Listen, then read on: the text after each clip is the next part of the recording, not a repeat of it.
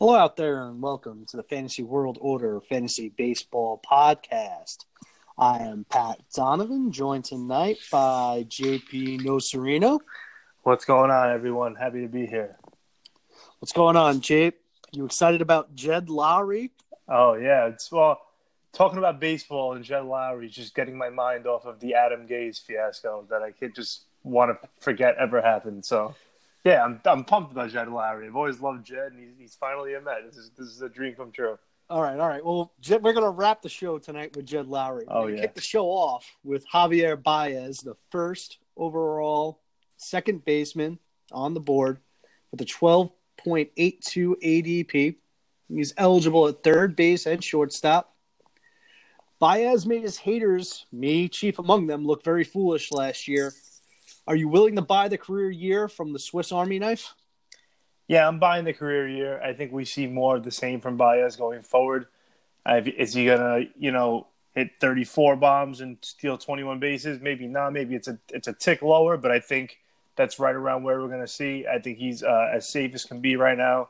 I think he's finally put it all together and become a veteran hitter, and I think you have nothing to worry about. He's a lock for the top second baseman in fantasy.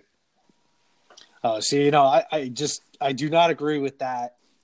I vowed to learn my lesson from Baez last year, and I have been more open-minded when it comes to these hyper-aggressive type of hitters. But at or near a first-round price tag is simply too much of an investment for me in a player that has very obvious flaws. He swings a lot at pitches outside the zone, a 45% chase rate, and he's not a good contact guy outside of the zone, just a 54.9% contact rate on outside pitches. Nearly an 18% swing strike rate. The contact rate is sub 70%, just a 4.5% walk rate. All of the plate discipline metrics just tell me that this is a player that's got some pretty significant risk, and he's ripe for the league to take advantage of that aggressiveness. And you compare that with the BABIP that's in the 340s, which is tough to project for anyone. There's just a lot of different paths for him to fall down the batting average spectrum. In terms of base running, he was pretty much a scratch base runner, 21 of 30. That's not hyper efficient. It's not so terrible that they'll stop him. 24.3% homer to fly ball rate. That's nearly 25% higher than his career average. So, you've got a lot of noise that says the batting average is probably a little bit too high. And that adds up to a lot of significant downside on the batting average end. And then you've got the homer to fly ball rate that was significantly higher than at any point prior in his career. So, when I look at Baez, I sort of see like a 270, 25, 15 type, which is a really nice player, especially with the repositions. But there's no way I'm taking him over a top 25 talent. I think that this price is way, way too high. And I get the upside. I do, and I'll acknowledge it. He's done it. But, there's some real downside here, Chief. Like the fact that this guy swings at every single thing under the sun doesn't concern you at all. I love those guys. I know you do. More of that later. You're like the only person that likes them. No, well, listen, I do agree that the price is a bit high, but I do think he's the best second baseman on the board. And I think he's pretty safe. I really do. He's gonna be streaky. He's gonna have some days where he's gonna drive you nuts, swinging at terrible pitches and being over aggressive. But I think at the end of the year, he's gonna have a pretty similar stat line to where he ended up last year. All right. Well, let's jump to Jose Altuve, 16.98. Before we talk specifically about Altuve, you've obviously got Baez over Altuve if you think that Baez is the top second baseman on the board. Yeah, I do. Why is that? I just think listen, the Altuve injury concerns are, rearing their head. If he's healthy, he's going to have another phenomenal season. But I just think the power numbers combined with the injury risk puts Baez, square above Altuve. Yeah, you can tell just from the way that I talked about Baez that I'm obviously on the Altuve bandwagon here. Right. But to me, Altuve's knee was just a complete wreck last year. He's had the surgery. He's not that old. He's only 28. So I'm not ready to close the door on him. I think he's a kind of a player that's a little younger than you think he is. If the knee returns to normal, I think a return to the land of 2030 with like a 315 batting average is not out of the question with premium run production, given the fact that he's in such a good lineup. And, I will admit, you do have to be a little worried about the Astros running. It seems as though they're trying to turn it down a little bit across their lineups. But, even then, it's 2020, 315. Because he was 17 of 21 with one leg, I'm willing to bet that the steals are at least at a 25 level. He's got a really, really healthy floor, provided he doesn't miss a lot of time. Even if he's 2020 and he's going to hit like 315 plus, like there's just not that many guys that do that. There's hardly any that do that in today's game. No, you're right. Listen, I'm not trying to put Altuve down at all. Obviously, if he happens to get overlooked in the draft, I'm going to take him. I don't see that really happening, but there's a chance some people are a little worried about him. I don't think he's declining. I think he's still got plenty of good years ahead of him. I just think, if you with the power numbers and the injury risk, if you combine the two, I think Baez is the safer play. Well, what do you think about Altuve's price at 16.98? That's a second-round pick in 12 and 15-team leagues. Are you okay with him there, or do you have him lower than that off the top of your head? No, I think he's fine right around there. I think that's right where he belongs. If he happened to slip a few spots after that and he fell to me, I would love taking him in the spot like that. I think you're getting a steal. I'm really not too worried about him, but I just do like Baez better.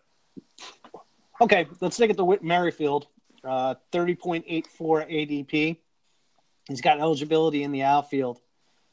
He followed up on a breakout season with another solid season. The market is really starting to buy in. Personally, I don't know that I can buy him, though, as a third-round selection, given the surroundings. The steals were obviously excellent at 45, but Merrifield did a lot of good stuff last year. The walk rate surged to 8.6%. You had a big increase in BABIP, and that was due to a more line drive focus. Coupled with an increase in hard contact rate. He was also able to keep his power in the teens, making him a non-zero in power. Skill-wise, I don't think we can count on a career-high walk rate and career-high batting average numbers reoccurring in 2019. And importantly, even with those numbers in his favor, the career highs in both those categories, Merrifield posted just 148 runs plus RBIs. So logically, if you're going to project a decrease in batting average and a decrease in OBP, you can probably count on a decrease in run production as well. And that's really the primary issue here. His ADP neighborhood is right around Andrew Benintendi. And while Benintendi might not have the speed upside that Merrifield does, he's going to post somewhere around 50 more runs plus RBIs. And like anything else, you can find runs and RBIs later in the pool. But I just don't think you can sell Merrifield as a 5-category contributor when he's really lacking premier production in those categories. Maybe at the turn in a 15-teamer, I can sneak him into the third round, but I don't want him at a top 30 cost. Jake, what do you think about the price, and what do you think about Merrifield overall? I think a lot of what you said is true. I think the price is a bit high. I understand the intrigue. The 40-plus steals makes him very intriguing. But for a third-round pick, I think it's definitely too high. I like the player, but like exactly what you said, I hate the surroundings, don't like the lineup around him.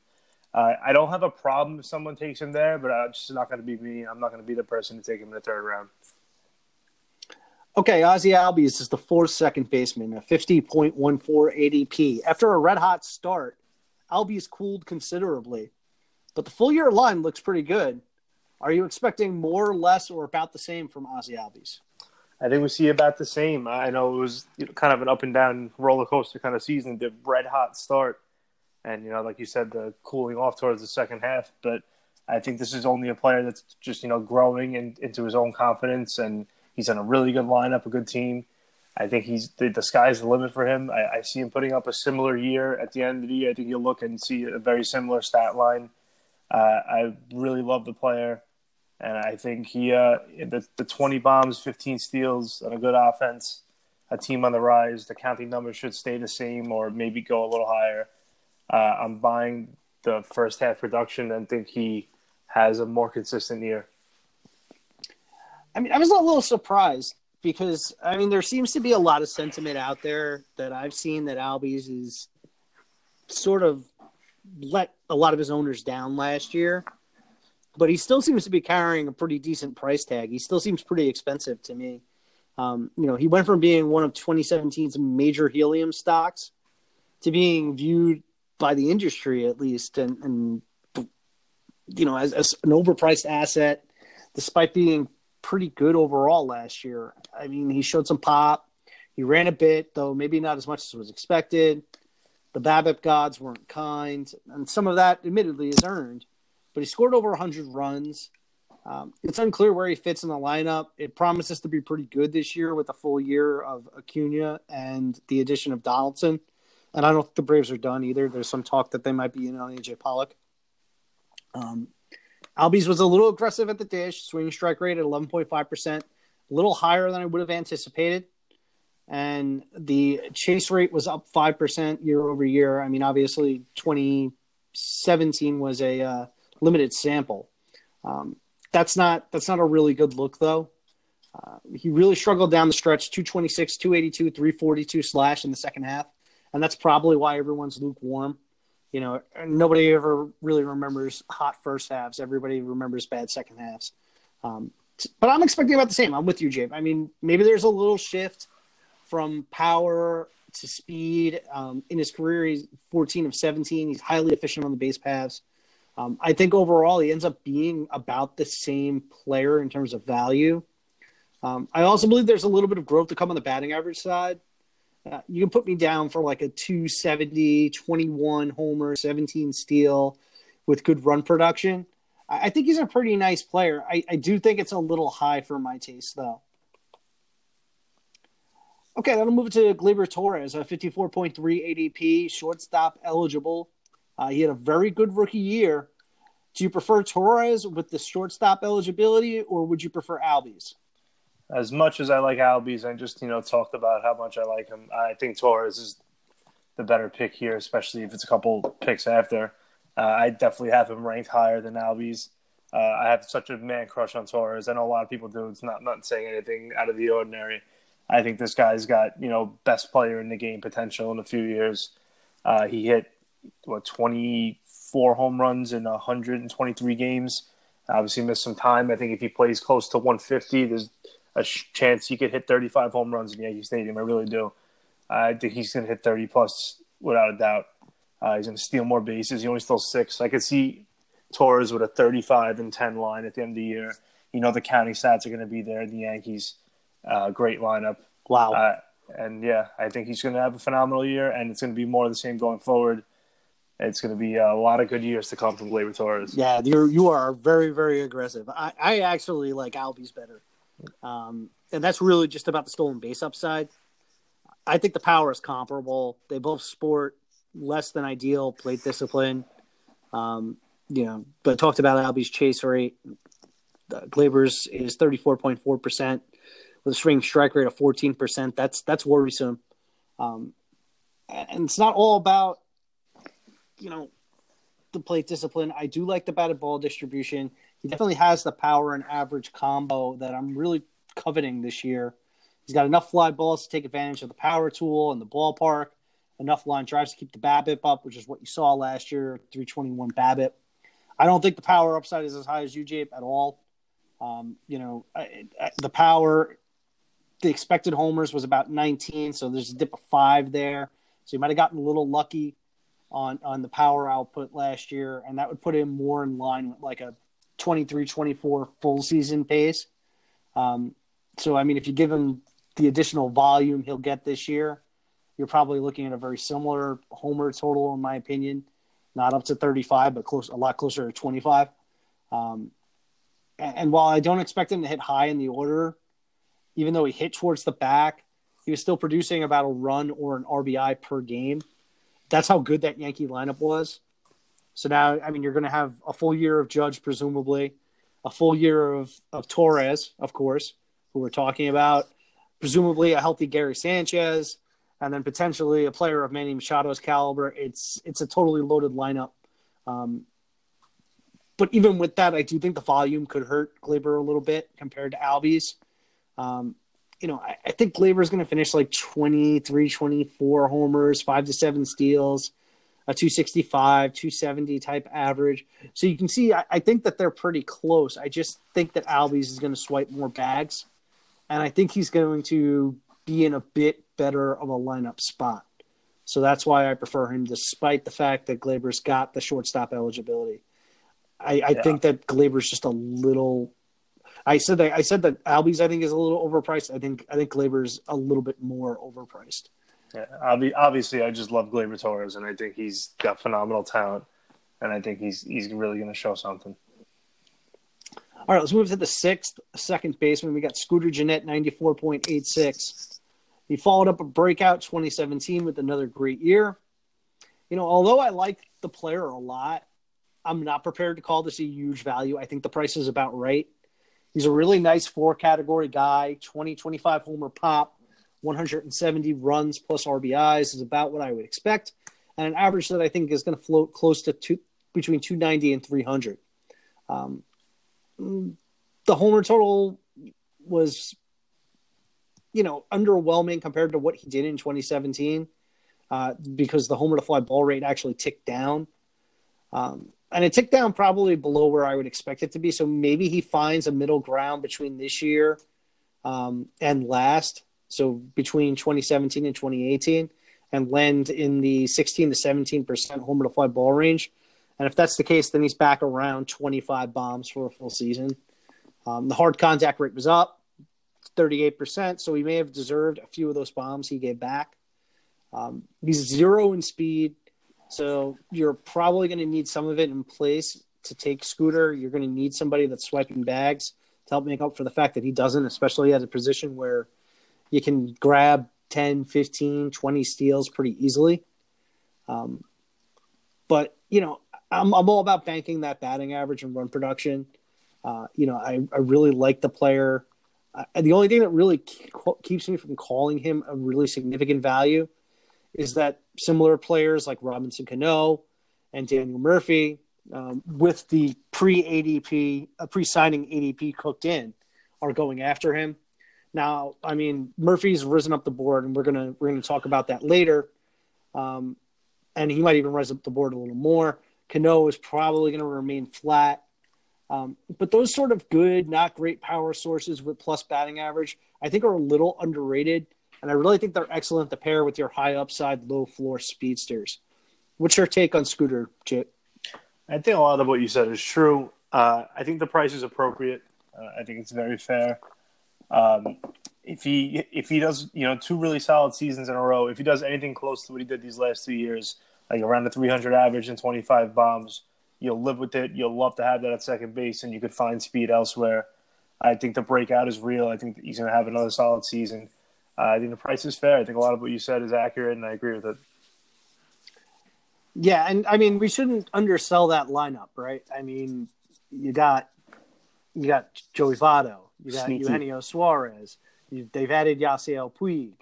A lot of people like Jesse Winker a lot, Jose Peraza. It's a really, really good lineup, and he's right in the middle of it. So, even if the power is low 20s, I firmly believe in the run production.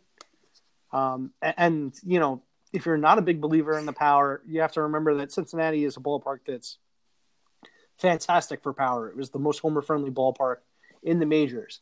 So even if you really believe that he's true talent, like a 17-homer, 18-homer guy, when you factor in the Great American Ballpark, it's really easy to see the path to 22, 23 homers. Okay, we're going to move to the 7th overall second baseman, Jonathan Villar, 102.85.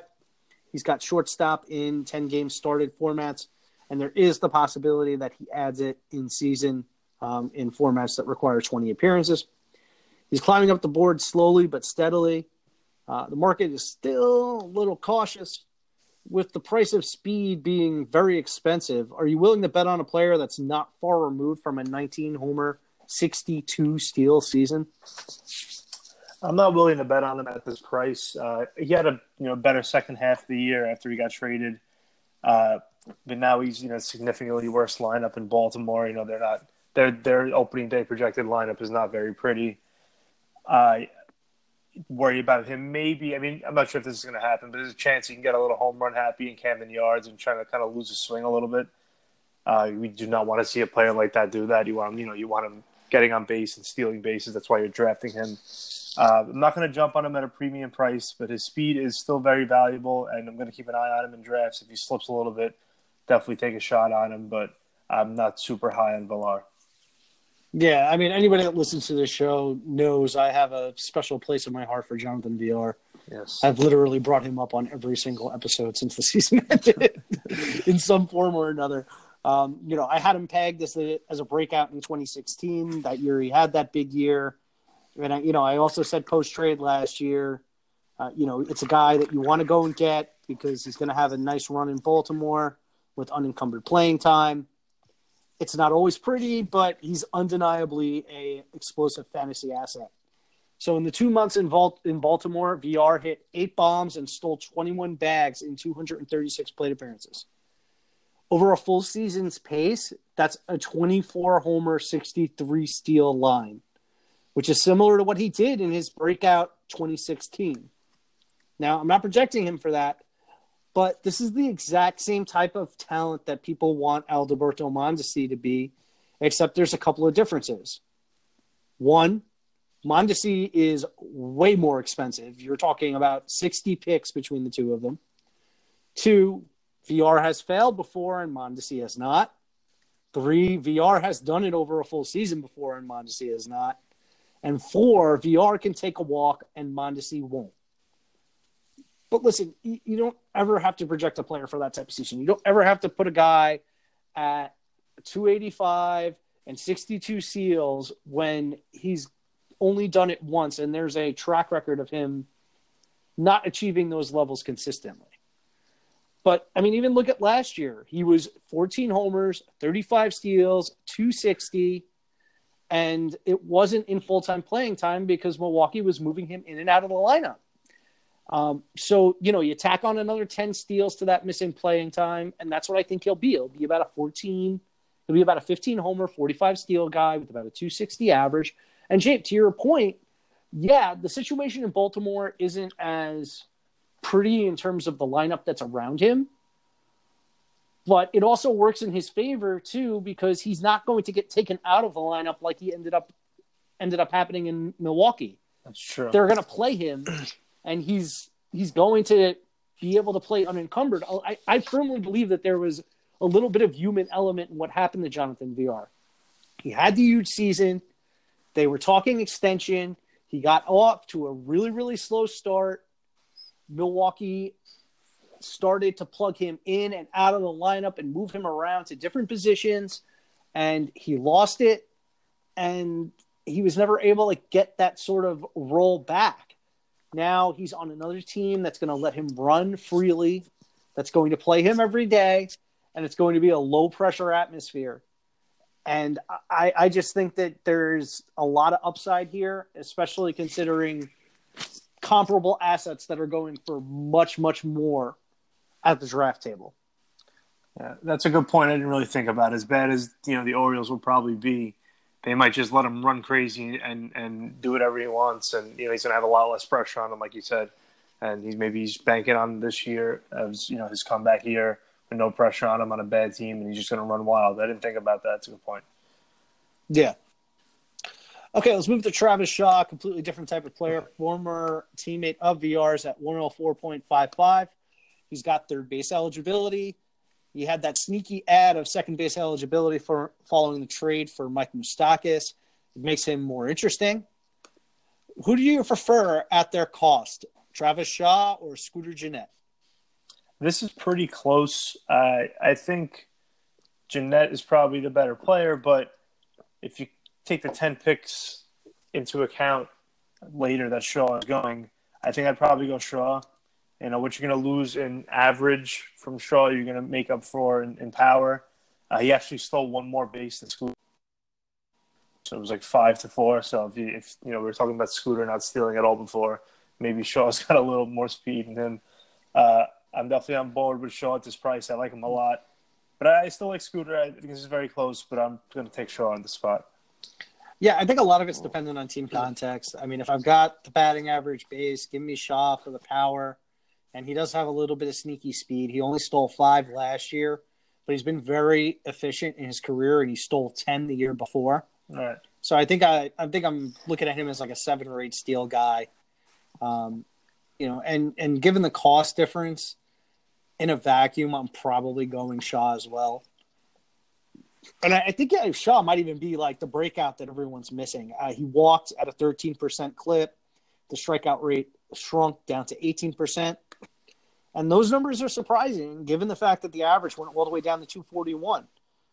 But it's everything has to do with the BABIP. It was 242. That's 44 points below his career average, despite no real significant change from the player that he's been. The line drive rate was down 1% from his career average. The ground ball rate was down 1%. The fly ball rate was up 2%. The infield hit percentage was up 1%. But these aren't significant changes. This isn't a player that suddenly started hitting fly balls at like a 20% increase. This is just he's the same guy that he's been, and he just ran into some bad luck when the ball went into play this year. X-Stats indicates that he probably deserves about 30 points back. And if that happens, then he's a 270 bat. The overall, the pop has ticked up in his time with Milwaukee as expected. So if he's a 30-homer bat who can swipe 7 or 8 bags and hit around 270, he's a really good asset. And I think that he's a good buy given the fact that the batting average is probably keeping his value down. And he's going to hit in the middle of a lineup that's loaded. Christian Yelich, Lorenzo Cain, Ryan Braun still has something left. Jesus Aguilar. Now Yasmani will probably hit behind him, but yeah, the lineup is loaded. And they're going to add somebody to play second too. And whoever it is, they've got one of the best hitting prospects in baseball, Keston Hiura, behind him. So, I mean, even if that guy doesn't work out, they've got a premium prospect coming up to take a spot. So it's a really, really nice situation. And he's got some eligibility too, which is nice. Okay, let's move to D. Gordon, 112.11, excuse me.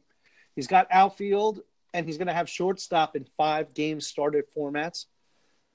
Off a down year, we're unsure if D is batting first or ninth or Seattle, but if he's hitting ninth, I think things get a little tough because the volume is going to be significantly lower than Gordon has seen in his best years. Based on last year's sample where he started hitting ninth in August, Gordon would have accumulated about 575 plate appearances.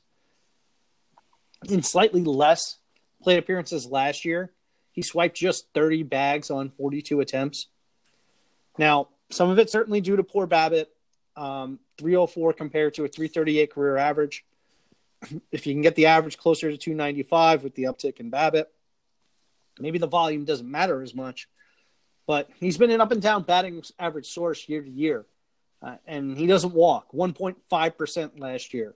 So he's going to rise or fall based on his balls in play. And then you have to consider the fact that they've added a speedster that can run and take a walk in Mallex Smith. So it seems likely Gordon's going to bat ninth. And if he is, I don't think that he's going to get the runs back up to a level where they're in the 85 to 90 range like they were in his heyday. So then you're really looking at a 2-category asset and a 3-category drain. He's a really tough asset to own at that point. So, I mean, maybe Gordon is the player that you pair with Joey Gallo and you combine the two and it gets you something like a 20-homer, 25 steal, 260 hitter with about, on average, 150 runs plus RBIs in the aggregate. You form 2 players like that by combining the 2 of them. But, I mean, to me, he's just too much of a negative in certain categories for my taste. The only plus is that in a daily format where you can make your daily lineup changes, he's the kind of guy that you can plug in and plug out. When you need a steal or if you need some batting average, where you've locked up power and you've locked up runs and you don't need to worry about those as much. That I think is his best utility, but again, he's expensive. It's 112 overall. So you're really paying up for what is a part-time player probably in his best format. I don't know, Jake, what do you think? Like, where are you on Gordon? What's your temperature? I think I might be completely out on Gordon on draft day. I might just cross him off my board and not even think about him because a lot of what you said is true. If he's not stealing you bases, he's not very useful at all. He doesn't do anything else. He had, you mentioned the walk rate. He had 9 total walks last year. For a premier base stealer, the guys you want on base, 9 walks is just not going to cut it. But Javier Baez is 14 were enough for you, right? Well, but he's hitting 30 home runs. It's a huge difference. He's hitting 30 home runs on a great team with a ton of counting stats and a close to 300 average. By the way, I just want to point out, I know that Javier Baez, at least I think he walked more than 14 times. But, yeah, okay. Right. You understand the point. I think, just looking at the numbers, he stole over 50 bases every year in Miami, except for the year he got hurt in 2016. And this year he goes right down to last year he went right down to 30. I mean, that's pretty alarming. I'm guessing, he ran a lot less also because, bigger boppers behind him. He had Cruz, Haniger, Seager. Maybe they were just, keeping him at first base. They didn't want to run themselves out of big innings. And I worry about that. And like you said, the projected lineup right now has got him batting 9th. He's kind of big man. He maybe have another huge year and steal 50 bases. It's possible, but I don't think he gets on base quite enough for that. And he doesn't do anything else. He's not going to, it'd be nice if he hit 15 home runs, then you can make more of a case for him. But he doesn't. He had 4 home runs last year, and that tied his career high. So there's no power, so right, it's not coming. He's one category to me. Literally, if 637, if he's not stealing bases, he's useless. He's pretty much become Billy Hamilton at this point. Yeah, but I mean, he's got enough in the tank that he can hit 290, where Hamilton can never do that. So, right, you're right. He's better than Billy Hamilton. So, like, his floor is like good Billy Hamilton.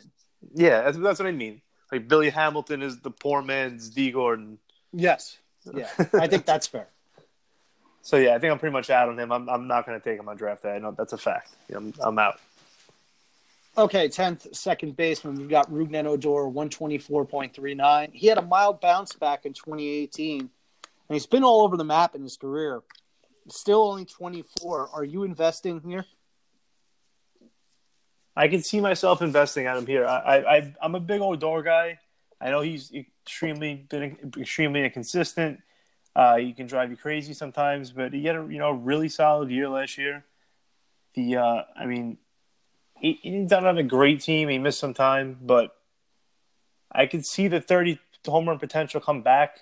He missed about 30 games or so. He still hit 18. He hit 30 and 33 the year before. I really still do like the player. I think if he plays a full season, he's a lock for like 25 to 30 home runs and 15 steals.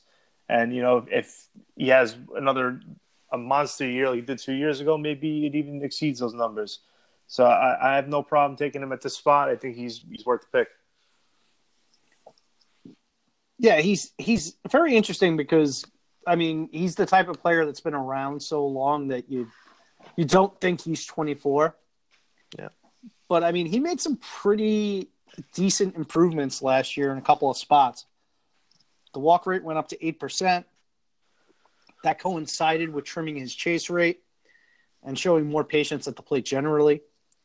There's still some work to do there, and the walk rate is probably higher than I would anticipate, but there's definitely some progress there. He's also has upped his contact percentage, despite swinging less. He cut his swinging strike rate by 2%. That's very encouraging. So you have more patience, you've got more contact, and you have better contact. The hard contact rate was up to 45.2%. The infield fly ball rate was all the way down to 11%. He had the highest line drive rate of his career. So those are all good things, especially for batting average and power. So a lot of the good stuff came in the second half. He really lost the infield fly ball issue. The line drive rate surged. Hard contact was over 50%. And it's a really nice sign that all that damage didn't come in September. It came before it. So, it wasn't a case where he was taking advantage of AAA pitchers at the end of the season. So, these were all great signs. Now, the downside only really came on two fronts. The home runs dropped down to 18. Jape, as you mentioned, he missed some time. So some of it's volume, and then some of it's on the homer to fly ball rate, which was down to 13.7%, down approximately 4% from where he was in prior years, and partially on a drop in the number of fly balls that he hits. He was down 3%. So I don't mind the drop in fly balls because he's getting it back on the BABIP front. But, I think the power is a legitimate 25 home run hitter. Now, the other downside is the stolen bases. He stole 12, which on its face is fine, and that would put him at about a 15 clip. But he was only a 50% base runner in terms of success rate. So he ran and was successful 12 times. He got caught 12 times. He hasn't been red lighted at least we haven't heard that he's been red lighted at this point. He actually had more attempts in the second half. And Texas is expected to be bad, so maybe the leeway continues, just because they're going to be trying to manufacture runs. But there is the possibility out there that they also put the clamps on him because he's running into too many outs. But overall, in terms of how I view him, I'm intrigued by the gains. 25 years old, this could be him entering the next phase of his career where he's kind of figured things out.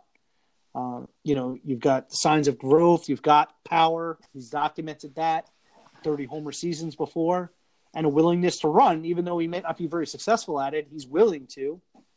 So it's a very real, a very intriguing combination of skills that Odor possesses, and the price isn't prohibitive. So yeah, I'm in, and I should be hitting towards the middle of the lineup, and that lineup shouldn't be too bad. You've got Elvis Andrus coming back healthy. You've got Shin-Soo Choo, who is always on base. You've got Joey Gallo. You've got Nomar Mazara, who's another young player that might be coming into his own.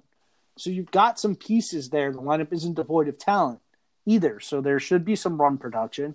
Yeah, I like Odor. I think he's actually pretty good. All right, that'll move it to Robinson Cano, 130.8. He's got first base eligibility in 10 games started leagues. I touched on Cano as one of my favorite year-over-year fallers in terms of draft value. What do you make of the Mets' new second baseman? I'm pretty worried about Cano. I think I might be totally out on him as well on draft day. I think it's possible that More for me. Yeah, well, I think it's possible that he has a solid season, but I'm not going to be the one to find out. I let somebody else, bask in the glory if they turn out to be right. I worry about a player that's, entering his 14th season, age 36, coming off a PED suspension. We never know what a PED suspension, how much it really meant to a guy, how much it was really, helping him play, or how much it's going to hurt him if he's not using anything now. That's always just a little gray area. But his numbers have been declining since he's been in Seattle. I think the switch to the National League is kind of undervalued, but I think it's something that is worth noting. He's going to be facing better pitching in the NL East. He's going to face Scherzer and Strasburg a handful of times. Philly's got some good young pitching and a tougher ballpark. Yeah, but he was facing Garrett Cole and Justin Verlander. So That's true. That's true. Overall, the NL just has better pitching. When he was in those Yankees in those years, he was not facing the greatest pitching. I worry about him. If I would love to say that he has 25 home runs and bats in close to 100 RBIs, that would be amazing. That would mean the Mets are probably in the playoffs. But maybe it's the pessimism in me. I think he's in for a down year. I think he's going to be a useful player for the Mets. I don't think the fantasy value is going to be there, and I definitely more interested in a guy like Murphy we're going to talk about next at a later pick. Yeah, but we can talk about Murphy in a minute, but we both know that price is inflated based upon when he wasn't signed to Colorado. Right. But to me, with Cano, I think there's a lot to like here. So, I disagree with you. I'm in. The only reasons that I see for a steep discount like this is playing time volume last year and injury concern due to age.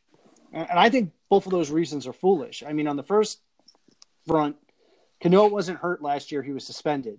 So the playing time volume isn't because of injury. And on the second, while age-related decline is a concern, there are really no signs that Cano is beginning any sort of steep decline. He played 80 games last year, so we have a good idea of what his full season pace would look like. You simply have to double it. So, I mean, it's 20 homers, 88 runs, 100 RBIs, and a 303 batting average. You want to guess how many players hit 20 homers or more, scored at least 85 runs, drove in at least 100 runs, and hit 295 or better? Do you have a guess? For how many years? Last year. How many players did that last year? 20 homers, 85 runs, 100 runs, driven in, 295 or better. Trout and Betts, maybe a couple of JD Martinez. Any more?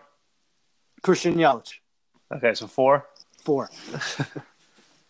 So, I mean, and yeah, those are arbitrary cutoffs, admittedly. I'm not gonna turn around to you and say as though, if I would have shifted it down to 80 runs or 95 runs driven in or whatever, it would have completely skewed the numbers.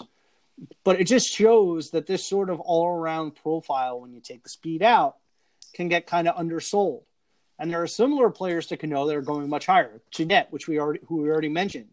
But, I mean, there are other players that aren't all that different from Cano. I mean, baseline Anthony Rendon at 48.64 is basically the same.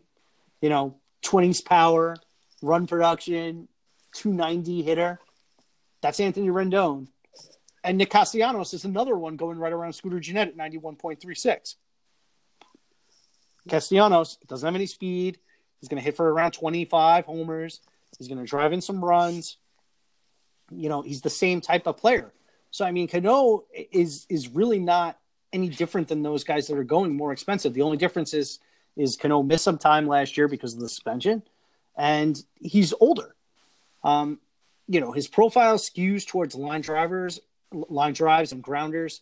That, along with only a 13% K rate, is why he's a plus batting average source. The hard contact was actually a career high at 41.5%. That's no reason why I'm not worried about decline, because he's still hitting the ball hard, or as hard as he ever has. And that means to me there's enough power in the bat to make the most of the fly balls that he does hit. The lineup should be somewhat comparable year over year to what he's leaving in Seattle.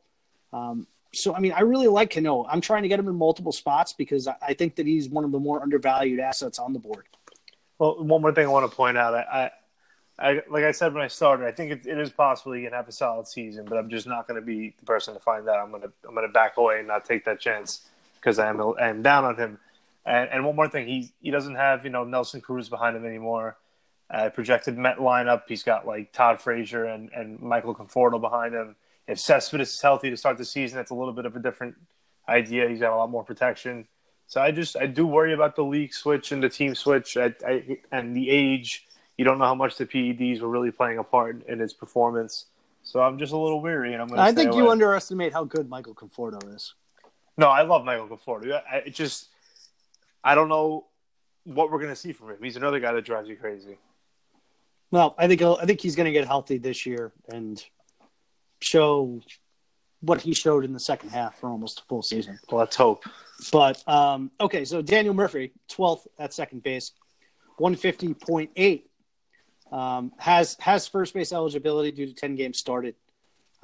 We touched on him briefly last week's pod with Toby at Batflip Crazy. And we really said that you could probably throw this ADP out. And, yeah, if you look, he's at 92.29 since the signing. So he's up around Scooter Gennett, about 4 or 5 rounds higher. So, I mean, who do you like better in that case? Do you want Murphy or do you want Gennett? And do you think that 92.29 is high enough, or are you willing to go higher than that? I'm willing to go a little bit higher than that. I definitely want him over Gennett. I mean, this might be a cliche thing, but I mean, a player like Murphy and Coors is kind of like a dream scenario. He's going to have, we know how smart of a hitter he is. He's going to have great hitters and a great offense around him.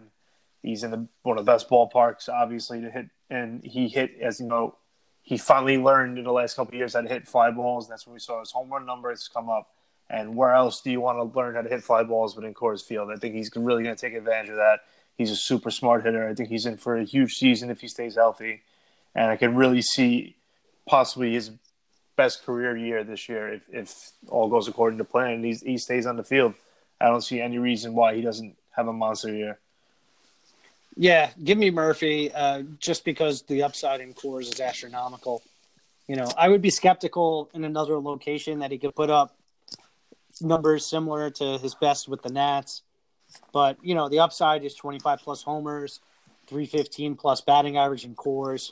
After a slow start, Murph put together a 600 plate appearance pace of 24 homers, 315, 355, 499 in terms of slash.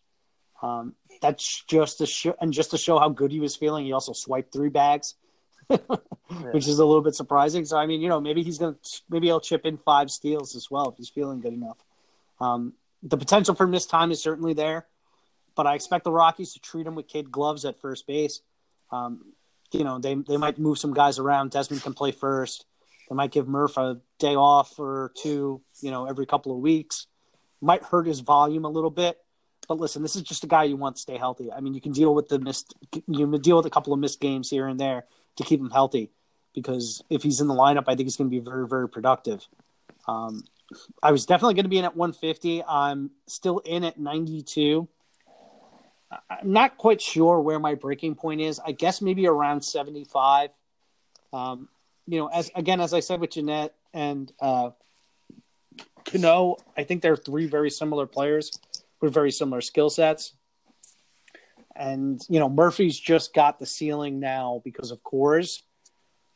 But he's also got a very real floor because of the injury concerns. I'm definitely hoping that the injury concerns and skepticism regarding them keeps the helium in check, because I'm really very intrigued by what a line drive machine like Murphy can do inside the confines of Coors. I think it could be special, and I want some shares of it. Okay, let's move it to the 13th overall second baseman, Brian Dozier, 153.86, signed to the Nats today on a 1-year deal, $9 million. Given his track record, don't you think that this is a little harsh off his first down season in some time? I do think it's a little harsh, but I mean, it's kind of justified. He's, been declining. He had 21 home runs last year after 34 the year before, 42. But he is only 2 years removed from a 42 home run, 18 steal season. So, we obviously know the player's got talent, and he kind of can drive you crazy sometimes. The batting average has plummeted last year, which you don't love. He batted .215 for the year.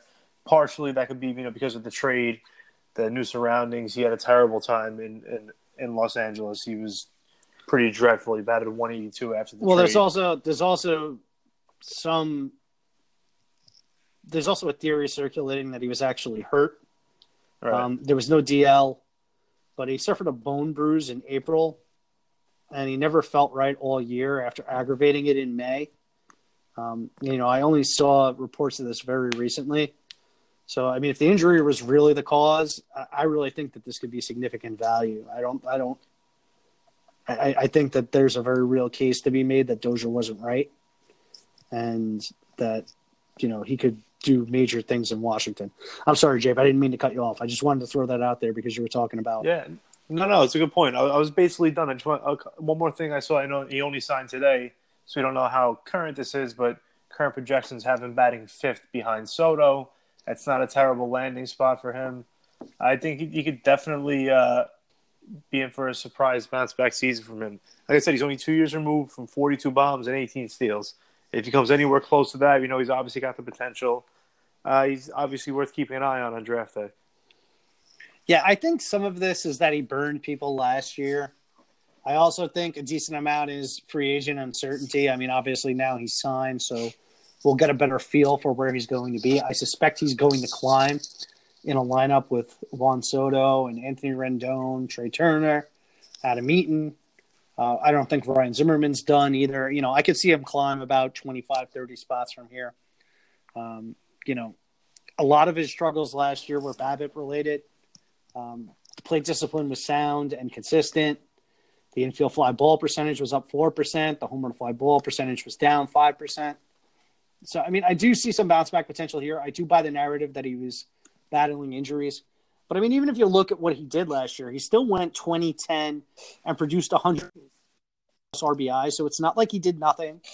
Some of that run production volume is going to go away in the Washington lineup because I think he's probably going to hit fifth, as you mentioned, Jape, or he could hit sixth. But, you know, you never know with that sort of thing until you get a lot closer to the season. I mean, last year, everybody was convinced Trey Turner was going to hit leadoff. He started out the year hitting sixth. So, I mean, maybe they push Turner down the lineup again and let, you know, Eaton and Dozier hit near the top because they're very good OBP players. Another factor to consider, if Dozier's healthy, the Nats like to let guys run. I think they were fifth in the Major League Baseball on attempted steals as far as the team goes. And Dozier's usually been efficient at it and willing to run. So I'm definitely in at this price. I mean, I could see a path back to like a 260, 30-15 type season.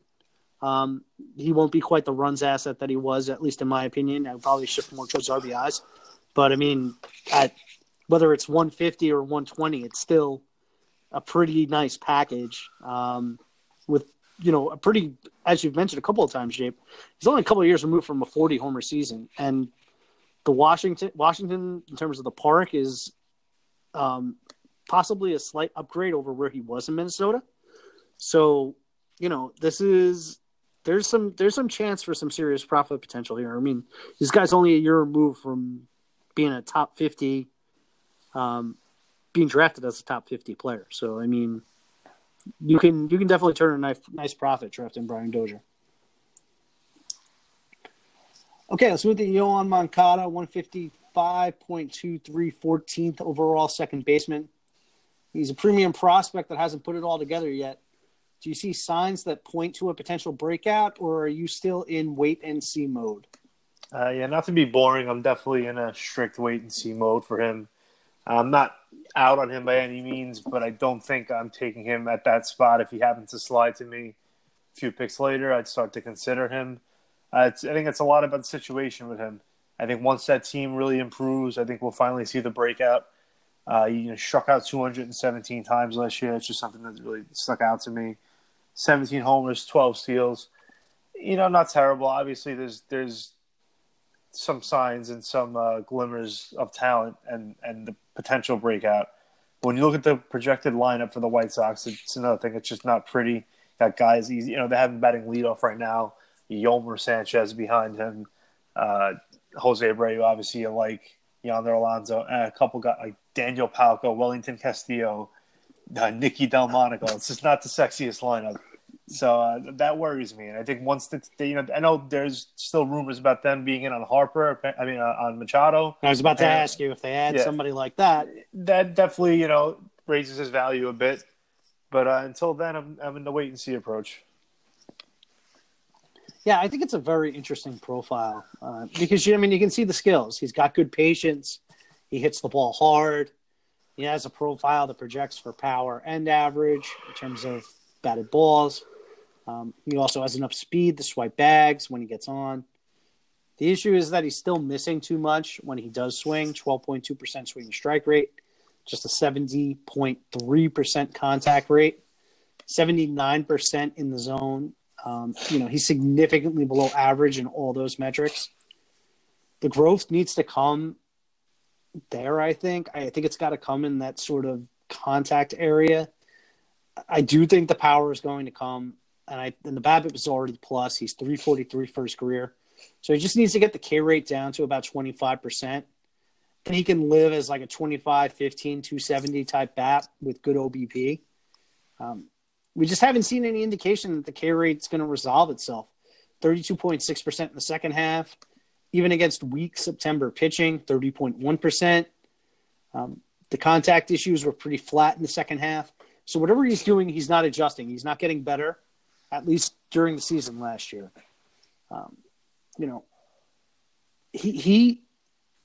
Outside of prospects, he might be the last player that we're going to talk about tonight with real significant sex appeal and pedigree that could pop.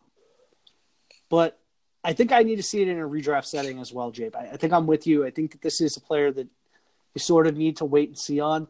I don't mind taking the chance on him, but if it comes down to it, and him and Dozier are 2 picks apart right now, I'd much rather have Dozier. All right, let's move it to Cesar Hernandez, 15th second baseman, 182.5. Boring but productive. I think if I waited to this point, if I'm looking at Cesar Hernandez and Yoan Moncada, it might not even be a bad idea just to take them both. Because I really think that Cesar Hernandez has a pretty nice floor, and Moncada's obviously got a pretty significant ceiling. The average was down last year. He had a slight uptick in his K rate, but the walk rate also surged up 3%. The BABIP was down about 30 points off his career average, which explains why the average was down. There's some room for regression there. The plate discipline is fantastic. I suspect that's part of the reason why he's been able to hit for surprising power. He's really only swinging at quality pitches. He's got a 37.6% swing percentage, 20.3% chase rate. That's gold. He can run a bit. There's probably still a little upside in those legs. Could see like a 15 homer, 20 steal type season. That's probably top line for what you can expect. So I would take him down a couple across the board, maybe like a 12-17 or a 12-18 type projection with some positive batting average regression around 275. I feel pretty good about that. Plus, he's a run scorer. It'll be interesting to see how the Phillies lineup shakes out.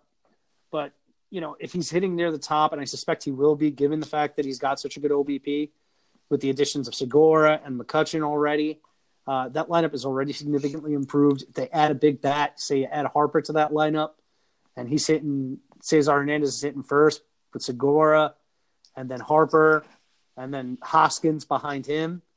It's going to be a nice year for Hernandez. You could score 100-plus runs. But there is also the risk that, they decide they want Segura at the top of the lineup and Hernandez is hitting 8th. So there is some downside when it comes to that. But in terms of what Hernandez can control, I think he's pretty sound.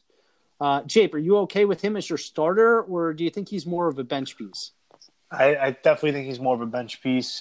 He's okay as a starter in a pinch. Somebody gets hurt, you got to roll with him for a few weeks. I don't think that's a problem. Calling him a bench piece might sound like a bad thing, but I think he's like the upper echelon of the bench pieces. He's like one of the best bench guys out there. You'd like to have him on your bench. It's not a bad thing to have him ready to roll if you ever need to throw him out there. The 15 home runs kind of came out of nowhere last year. I wish he did run more for the player that he profiles as. I wish he would give you like a D. Gordon 40 steal season, because then if you couple that with the 15 home runs, suddenly he's a really exciting player. But I do think he's super boring. Like you said, good lineup, good team. Possibly the addition of Harper could, make his ceiling a lot higher. But I think he's more of a bench piece right now. All right. The moment I've been dreading. Let's move to your boy, Jonathan Schoop. 200.45 ADP, 16th overall second baseman. He's added shortstop in 10 games started formats. This is a player me and you have gone to war over several times over the course of several years. So tell us about Schoop in Minnesota. Do you like him or the guy he's replacing, Brian Dozier, better? Okay. I think this is the first year where I'm pretty much down on Schoop, whatever you want to call him. Oh, my God, the turn. That's not a turn, but it's totally a heel turn. It was always the situation that I loved him. I love that he was in Camden. Jape, you just snuck up behind the guy and hit him with the steel chair. Tore up your shirt. A couple of years ago, when Chris Davis and Adam Jones were still, decent players, I liked him in that situation. I liked him in the ballpark. So let me get back to last year. After a really nice 2017, he had a horrendous start to last year. But he started to turn around just before they traded him. And I remember talking to you guys about this, and I had him on my team. I was like, this is a horrible thing. He was finally coming around. He was ending that early season slump. He batted .360 with 9 home runs in the month of July. And he was absolutely horrible. Isn't that the month where he didn't walk either? Right. Well, so I know you're going to say, and that's the player he is. What'd you say at one point? He had a ridiculous stat where his on base percentage and his average were basically identical. No, his average was somehow higher than his on base percentage. Right. Just he did something that was literally impossible. So I do worry about him obviously this year. I think there's a chance where if he's relaxed back in the AL, maybe the power's still there. There's a chance he can hit 25, 30 home runs. I really think he can. But I do like Dozier over him now that he's found a home. I don't know. I think it's finally the year where I'm down on Scope. Well, all right. So Dozier might be a bad comparison. What about Moncada? That's really tough. All right, let's just rank the three of them. Rank Moncada. Go. Oof. I think Scope is more of a starter than Hernandez is, so I probably go Moncada, Scope, Hernandez. Because I listen, the guy's still got power. I know he's a free swinger. I know he drives you crazy, but the guy did hit 32 home runs in 2017. He hit 21 last year, and I'm telling you, he was on pace to get close to 30 again before that trade. He did nothing in Milwaukee. So, as crazy as he drives you sometimes, 2017, he batted .293 with 32 home runs, 105 RBIs. I mean, that can't be ignored. The guy can hit. He's just way too much of a free swinger for your liking. I know that. And he's extremely streaky, but he has a ton of power. And I like that about him. I think he's going to be sneaky guy. I'm definitely, I'm keeping an eye on him on draft day, and I'm probably going to take him. But it's hard to see what he's going to do in Minnesota. It's really, really hard to predict. Yeah, I'm obviously much higher on Dozier. I mean, Dozier provides speed, better OBP, comparable power, and he's got a better run production track record. But Scope is like another variance type, free swinger. As we can tell from tonight's show, it's normally the type of player that I usually write off. I'm starting to understand how players like Scope and Baez can live, swinging at everything. Their aggressiveness doesn't let them get deep into counts where the strikeouts could swell. So, and that correlates obviously with the lack of walks. So put aside the contact and swinging strike issues, which is a 15.1% swinging strike rate. If healthy, he's probably going to hit around 25 homers in Minnesota, give or take a few in either direction. What will dictate his value is whether the balls in play fall his way. If he can manage a plus BABIP, the average will be livable and the run production should follow in the middle of a talented lineup. If the BABIP is hovering right around 300 or lower, he's like a 260 hitter at best with no speed, and he's not getting on base. And, I've never really been a believer in Scope's plus BABIP seasons because the profile is really not good in terms of the quality of contact he makes. He hits a ton of infield fly balls. He's not fast. He's not a strong line drive hitter. The contact authority mix is uninspiring. 23.1% soft contact, 27.8% hard contact in 2018. And his career rates aren't much better. 23.2% soft contact, 30.4% hard contact. Steamer has him at 24 homers, 266 in terms of batting average. Yeah, if you're aching for power in the middle infield spot, you could definitely do worse. I just struggle to think of a situation where that's the reality at this point in the draft. I think that's the first time you actually gave a somewhat, not a compliment, but it wasn't like you said you could do worse. So we're making an improvement. Well, the price isn't that bad. I mean, it's not fantastic, but he's got, especially in 10-game formats, he's going to have shortstop. So, if you need the pop and you you've got a guy that's swiping bags, if you've got D Gordon, and you've already got steals wrapped up, you can do worse than plugging in Jonathan Scope and hoping he hits you a home run over a couple of days. And other than Cleveland, the pitching is not phenomenal in that division. No, and that park is pretty good for right-handed power. I mean, Brian Dozier hit 42 home runs in the season in Minnesota. Yep. And the lineup's not bad. Again, Eddie Rosario, Nelson Cruz. I think Jorge Polanco is a pretty good player. Also think Max Kepler is a pretty good player. Miguel Sano has unlimited power. So I mean, there's a world where Scope does that high 20s, low 30s homer season that you're talking about. Absolutely. Okay, 17th at second base, we got Joey Wendell, 203.68. Also has third base and outfield in 10 games started and shortstop in 10 games started formats. Do you like him or Jeff McNeil, 221.86 with third base eligibility? Which high average utility type do you prefer among these two?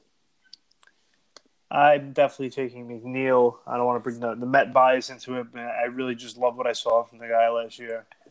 He looks like a guy that's just, like a little bit in the vein of Murphy, where he kind of just developed late, but he's just a really smart hitter. He's got a great eye, makes good contact. He had about 60-point higher OPS than Wendell did last year. So that's like a no-brainer for me. I think he's going to be a very valuable fantasy second baseman if he plays all year. I'm pretty much out on Wendell. I'm not buying it. Don't obviously love the team. And I'm definitely taking a wait-and-see approach on him. I'm not going to be taking him.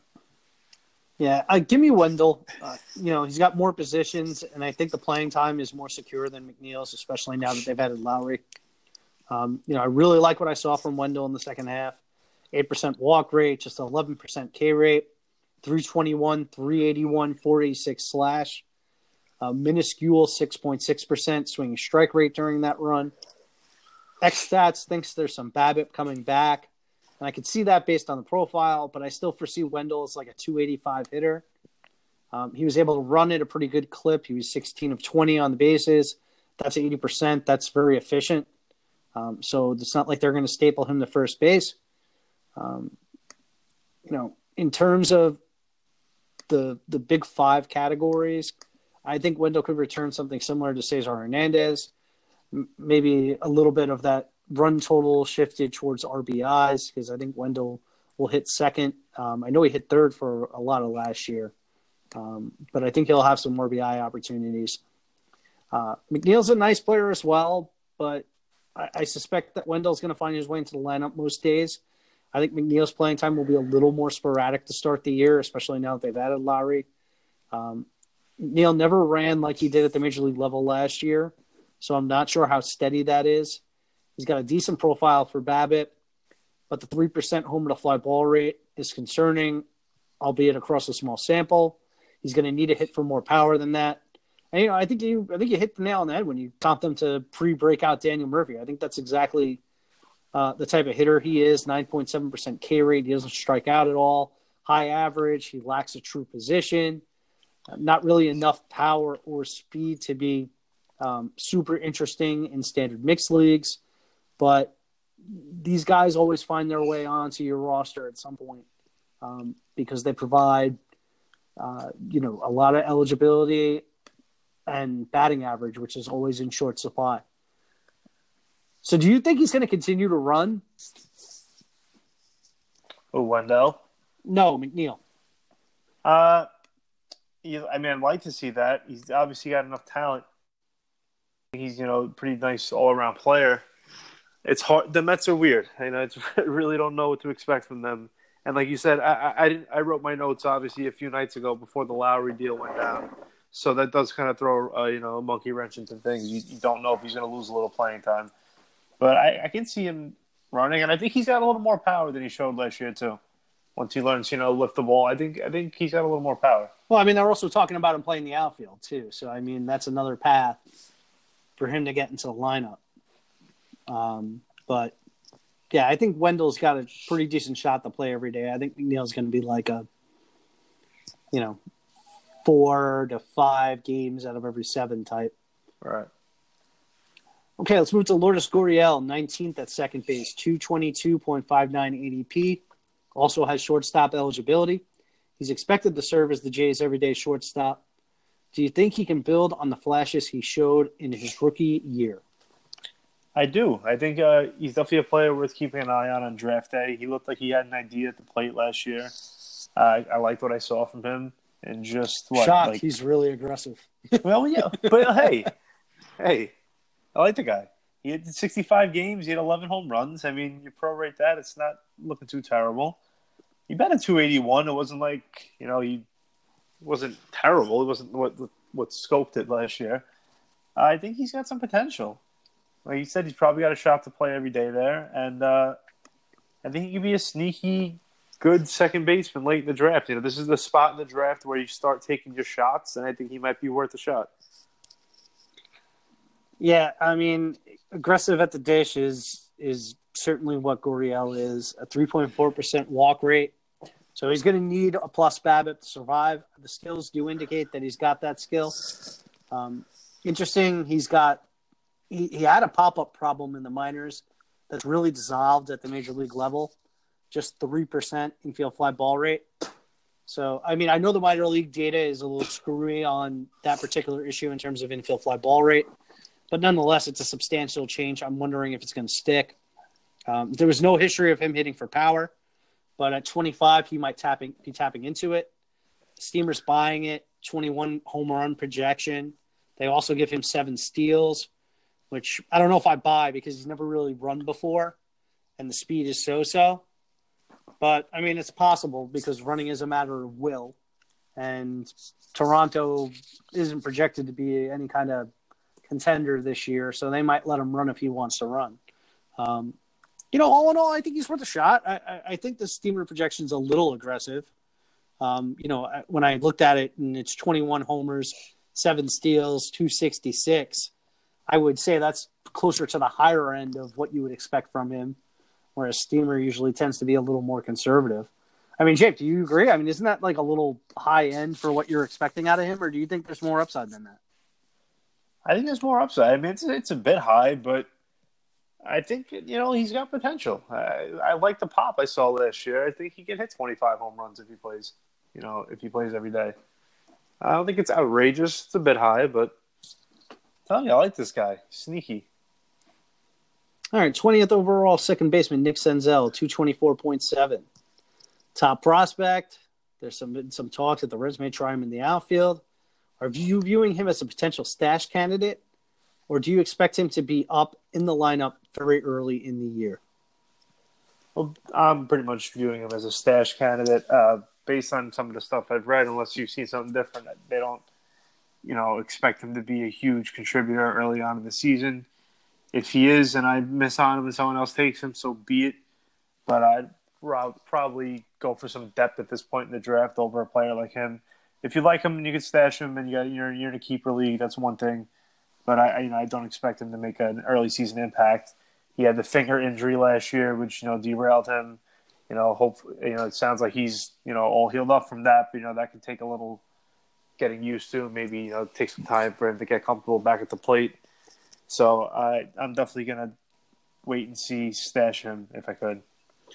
Yeah, I mean, I do like him as a stash, but it's just there's just not really a clear path here. 2 of the Reds' best bats are at second and third.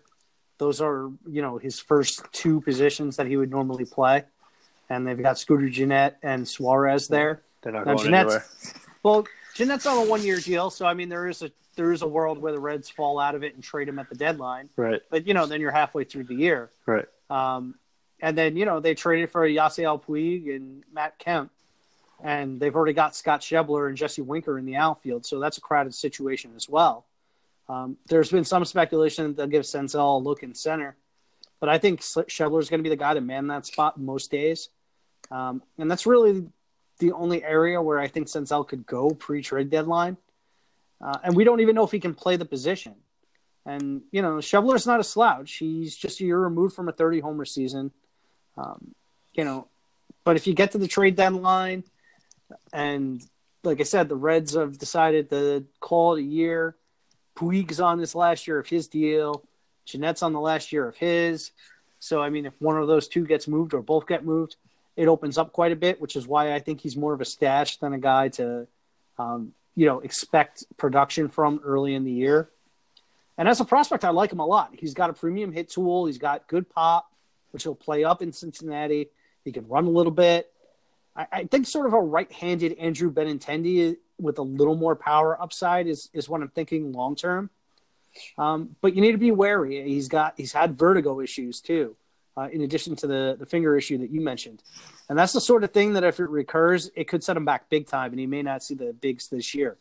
That can be – I think he's had a couple of bouts of it. So it's something to be very, very wary of, especially if you're in a dynasty league. Okay, 21st, we got Marwin Gonzalez, 228.98. Eligibility, a lot of different places. First base, second base, shortstop, outfield. Despite a robust free agent market, he hasn't signed yet. Do you think that Marwin can get back to 2017 heights, or is 2018 more likely his baseline? So I think somewhere in between his 2017-2018 season is where his baseline is.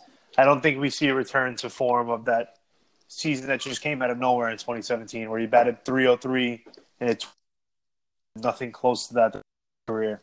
But I kind of think this is like, even though he's been around for a few more years, 2017 was the first year where he really mattered. So I feel like last year was kind of his sophomore year where he had that sophomore slump and people adjusted to him. So I can definitely see a higher upside this year. And I'm definitely interested to see where he lands. His versatility makes him very intriguing. If he lands on a good offense and he finds some playing time, I think he's definitely going to be a valuable fantasy contributor. And I see somewhere, like I said, in between the 2 years, he's not going to probably hit 23 home runs and bat 300 again, but I can see a maybe 20 home run, 270 season. And if he's on a decent team, he can contribute in other ways. Yeah, I agree with you. That's sort of where I think he is. I think he's like in that 18 to 20 home run range, sort of a 275 average, lots of eligibility. I sort of comped him to Asdrubal Cabrera from last year. That's the kind of player I think he is, except that he can play a lot of places defensively and play them pretty well. The primary difference between the 2 years was the difference in power, which got cut by about a third. Otherwise, it's batted ball luck. On the power side, the hard contact rate actually rose. The ball in the air was about the same. And I should also point out that Marwin's homer to fly ball rate went down, but it went down to his career average. And there's also sort of a interesting split issue. Marwin was really bad in the first half and really found it in the second half. The homer to fly ball rate came up in the second half to last year's level. Hard contact was over 40%. And he hit 275 with an 844 OPS. So, that's really what you want to see. That's what we saw from him in 2017. So maybe he was battling an injury or was feeling pressure to perform because of his contract situation, or maybe there was some sort of mechanical thing, and then he was able to iron it out in the second half and then excel. It's all going to come down to where he ends up. There's always utility for a guy that's got that many positions that's going to play almost every day. But if he's the guy that Milwaukee ends up with and he's playing almost every day at second base in that ballpark, he really ticks up for me. If he's playing, if the Dodgers sign him and he's playing 4 out of every 7 days at 6 different places on the diamond, he might be worth a spot in a deeper league because of the eligibility, but he's just not as attractive. So I think a lot of this comes down to what his role is with where he signs. Okay, Ketel Marte, 22nd overall second baseman, 234.05. He has shortstop eligibility. Marte has shown flashes, but has yet to put together a truly exciting season. Do you think he could put it all together, or is it just hype, no substance when it comes to Marte? Okay, so Marte is a player that drives me nuts. I've owned him twice, maybe 3 times over the last couple of years. I still think the big breakout is possible. I can't tell you. I agree. I can't tell you that it's definitely coming this year, or if it's ever coming. I don't know when it's coming, but I still think it's possible. The lineup loses Goldschmidt, which doesn't help. I'm down on him this year for sure. I always thought we'd see some higher speed numbers from him, and we just haven't at all. I thought he was going to steal more bases. I think I'm totally out on him this year. I've had him too many times. He's let me down enough. I'll let someone else prosper if he has that breakout year, and then I'll try to get him next year. But I think I'm looking elsewhere at this part of the draft. Yeah, Marte's got some interesting skills. He's pretty fast. He beats Starling Marte on sprint speed score. Tommy Pham, Lorenzo Cain are other examples of stolen base threats that he's above. But he only swiped 6 bags on 7 attempts despite being a full-time player last year. He's got some sneaky pop, 10% homer to fly ball rate, 14 homers last year. But he only hit 29% fly balls. If he can eke that back up to 2017's level of 34%, there's some useful pop here. But his best skill is the ability to take a walk and avoid strikeouts. The batting average was a little low last year, but XStats says that's bad luck and should have been near 280.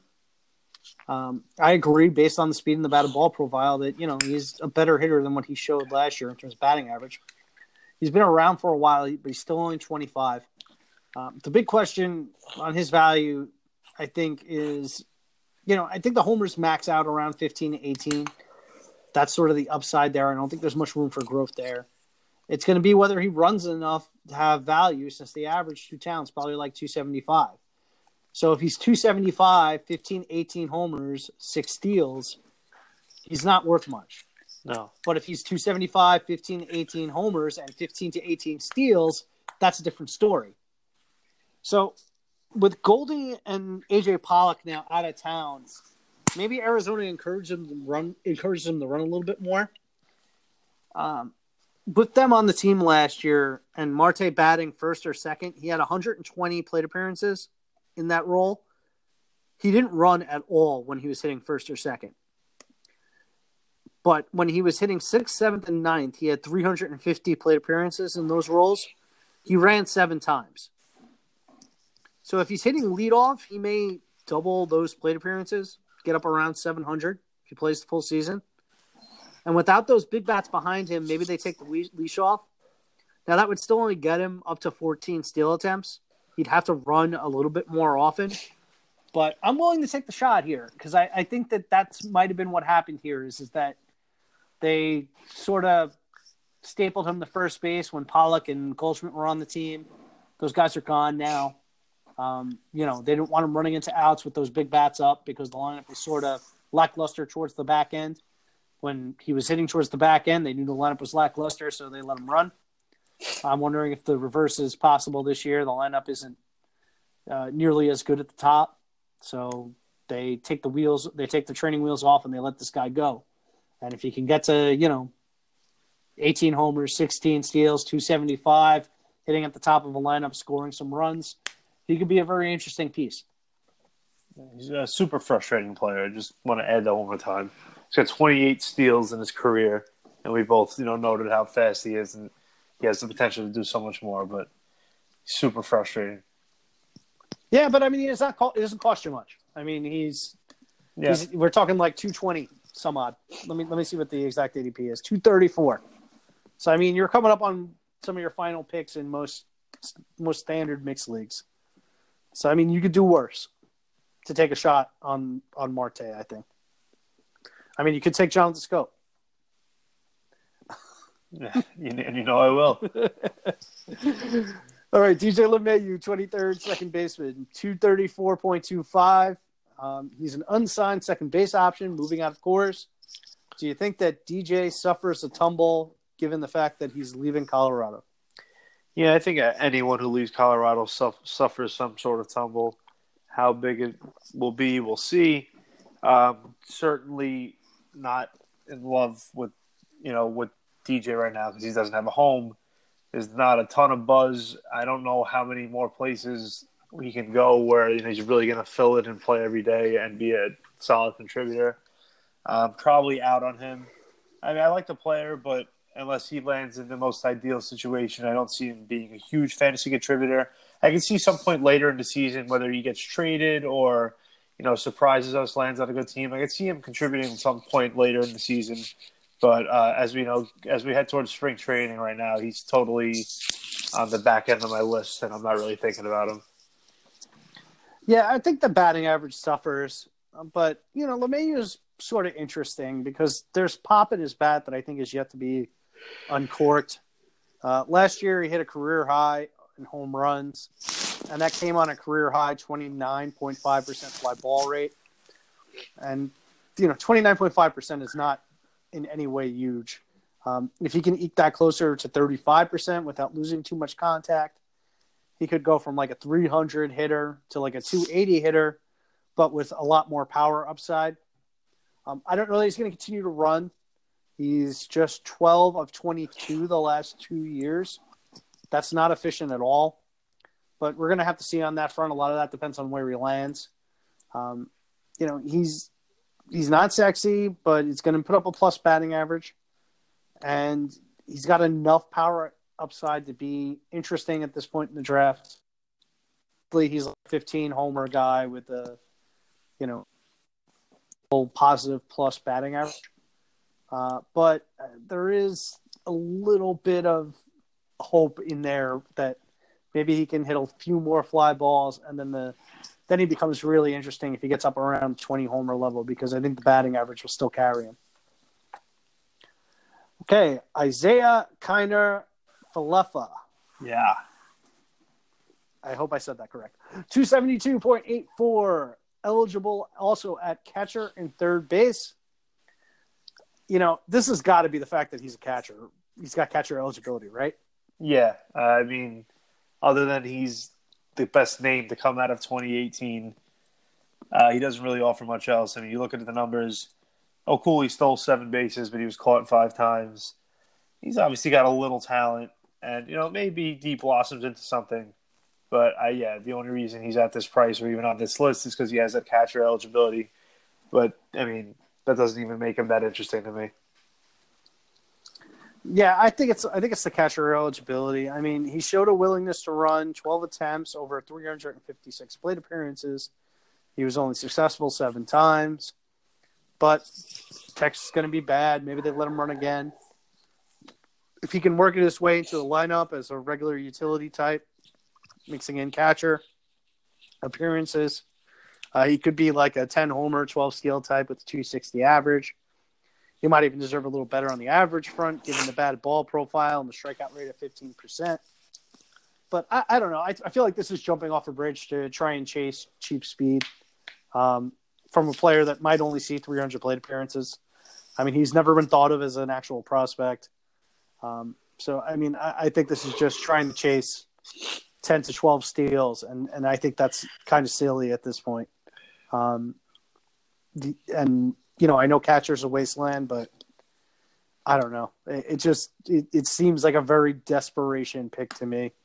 Even in deeper leagues, 272 can be expensive. There are still good players on the board.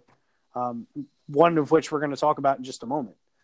Jed Lowry, 25th, 279.59. So Lowry was signed tonight with the Mets. 2 years, 20 mil, or was it 21, Jit? I think it was 20. 20? So do you think Lowry can take the changes he made to the Mets and replicate his 2018 success in what will be his age 34-35 season? Well, yeah, it's an interesting fit, and it brings back the conversation we had before with McNeil, because now, both of them might suffer fantasy-wise. I really don't know what the Mets are planning on doing. I can definitely see them sharing time. So it's going to be tricky. But, I think if he gets enough plate appearances and he's playing enough, I think he's going to be a solid fantasy contributor. I think you can't ignore what he did last year. 23 home runs and 99 RBIs. Obviously, it was his career year. But he was really solid. And, he had an 800 OPS. I think if the Mets are a decent team and he's playing, most of the season, I could see him being a solid contributor. I think he'll be owned and he'll be, on someone's team, and maybe you don't play him every day. But he's definitely worth noting. You can't overlook what he did last year. Yeah, I think he can replicate it. He's always been pretty good plate discipline-wise, which maintained. He took some of his all-fields approach and shifted more towards pull in an effort to hit for more power, and it worked. He also hit the ball harder, 40% hard contact rate. Saris of The Athletic made an excellent point on Twitter about Lowry's improved production since having surgery for a deviated septum, which was 2 off seasons ago. He's been, I believe, an 8-win player over the last 2 years since he had that procedure done. I think given health, Lowry can be similar to what, I described as sort of DJ LeMahieu's theoretical upside, which is 275 hitter, low 20s bombs. I think he's going to slot into either a top or a middle lineup role, which will be less appealing on the Mets than it is in Oakland, but not that much, given the fact that the lineup has become pretty deep. And I'm expecting him to be pretty much an everyday player. I mean, I think he's going to be their primary third baseman. But I think they've deliberately designed the team in a way that they can sort of shift their pieces around to account for various injuries. He'll see some time at second base. I wouldn't be shocked to see him play first base on occasion. And, if you've got a league where you only need 5 appearances, I also think there's a shot he gets those at short, giving Rosario a breather every once in a while. I mean, it's not preferred. I don't think he can handle the position defensively, but for a handful of games, I could see it. Yeah, I could see that. So, are there any other names, Jay, beyond Lowry that you sort of think are interesting or worth bringing up at the position? Not really, honestly. I think we pretty much, covered them all. All right, well, I got one that I thought was worth bringing up. Adam Frazier of the Pirates. I think he's interesting in that sort of Jed Lowry kind of class. He's probably more likely than Lowry to add some swipes, but he's been a poor base runner overall at the major league level. He's a potential candidate to hit leadoff for the Pirates. And really, I mean, the big reason why he's so interesting is the second half. He hit 306, 357, 533, and has shown the ability to limit Ks and to take a walk. But what really happened in the second half was a change in approach. Frazier cut the grounders and started to elevate the ball. In the first half, he was a 2.06 ground ball to fly ball guy, a 1.2 ground ball to fly ball guy in the second half. He tapped into some hard contact, 21.3% versus 45%. The results were a low to mid-20s homer pace, plus average. And the Pirates are usually willing to let their guys run. I mean, that's been their history. So if Frazier's got some wheels, I mean, there's the ability for him to add, 7 to 10 steals here with 20 homers, good batting average, and good runs, being that he's going to hit the top of the lineup. So he's an interesting sleeper that's going outside the top 300. Yeah, he's a player that's, always kind of on the waiver wire. And you look at him and you're like, he's having some nice weeks, having some good games. But then, if you look at his total year line, it's not very impressive. And I'll take your word for it. Maybe keep an eye on him at the draft. But he's definitely way at the end of my list. Oh, yeah. I mean, this is, again, he's going after pick 300. So, yeah. I mean, he's a guy that you're taking at the very, very end to maybe take a flyer on to see if his second half sustains itself. And if it does, you can always use a guy that's going to hit 320 bombs. You can always use that type of profile. So I think that there's enough intrigue there that he might be worth taking a flyer on. Okay, well, that's going to wrap it up for us tonight. Jape, thanks so much for hopping on. You haven't gotten your Twitter straightened out yet, right? No, sorry. Just stuff. I'm busy watching Mark Few and the Gonzaga Bulldogs beat up on poor Pacific right now. But that means conference play has started, which means the tournament's around the corner, which means spring training is around the corner. So that's how I look at it. Yes, that's all accurate. Yes. Okay, well, you can find me, as always, at PatrickFWO. I will be back next week with Bubba Dentrick from Bench with Bubba, and we are going to be doing our third base preview. Thanks so much for joining us, and we will be back next week. Have a good night, everyone.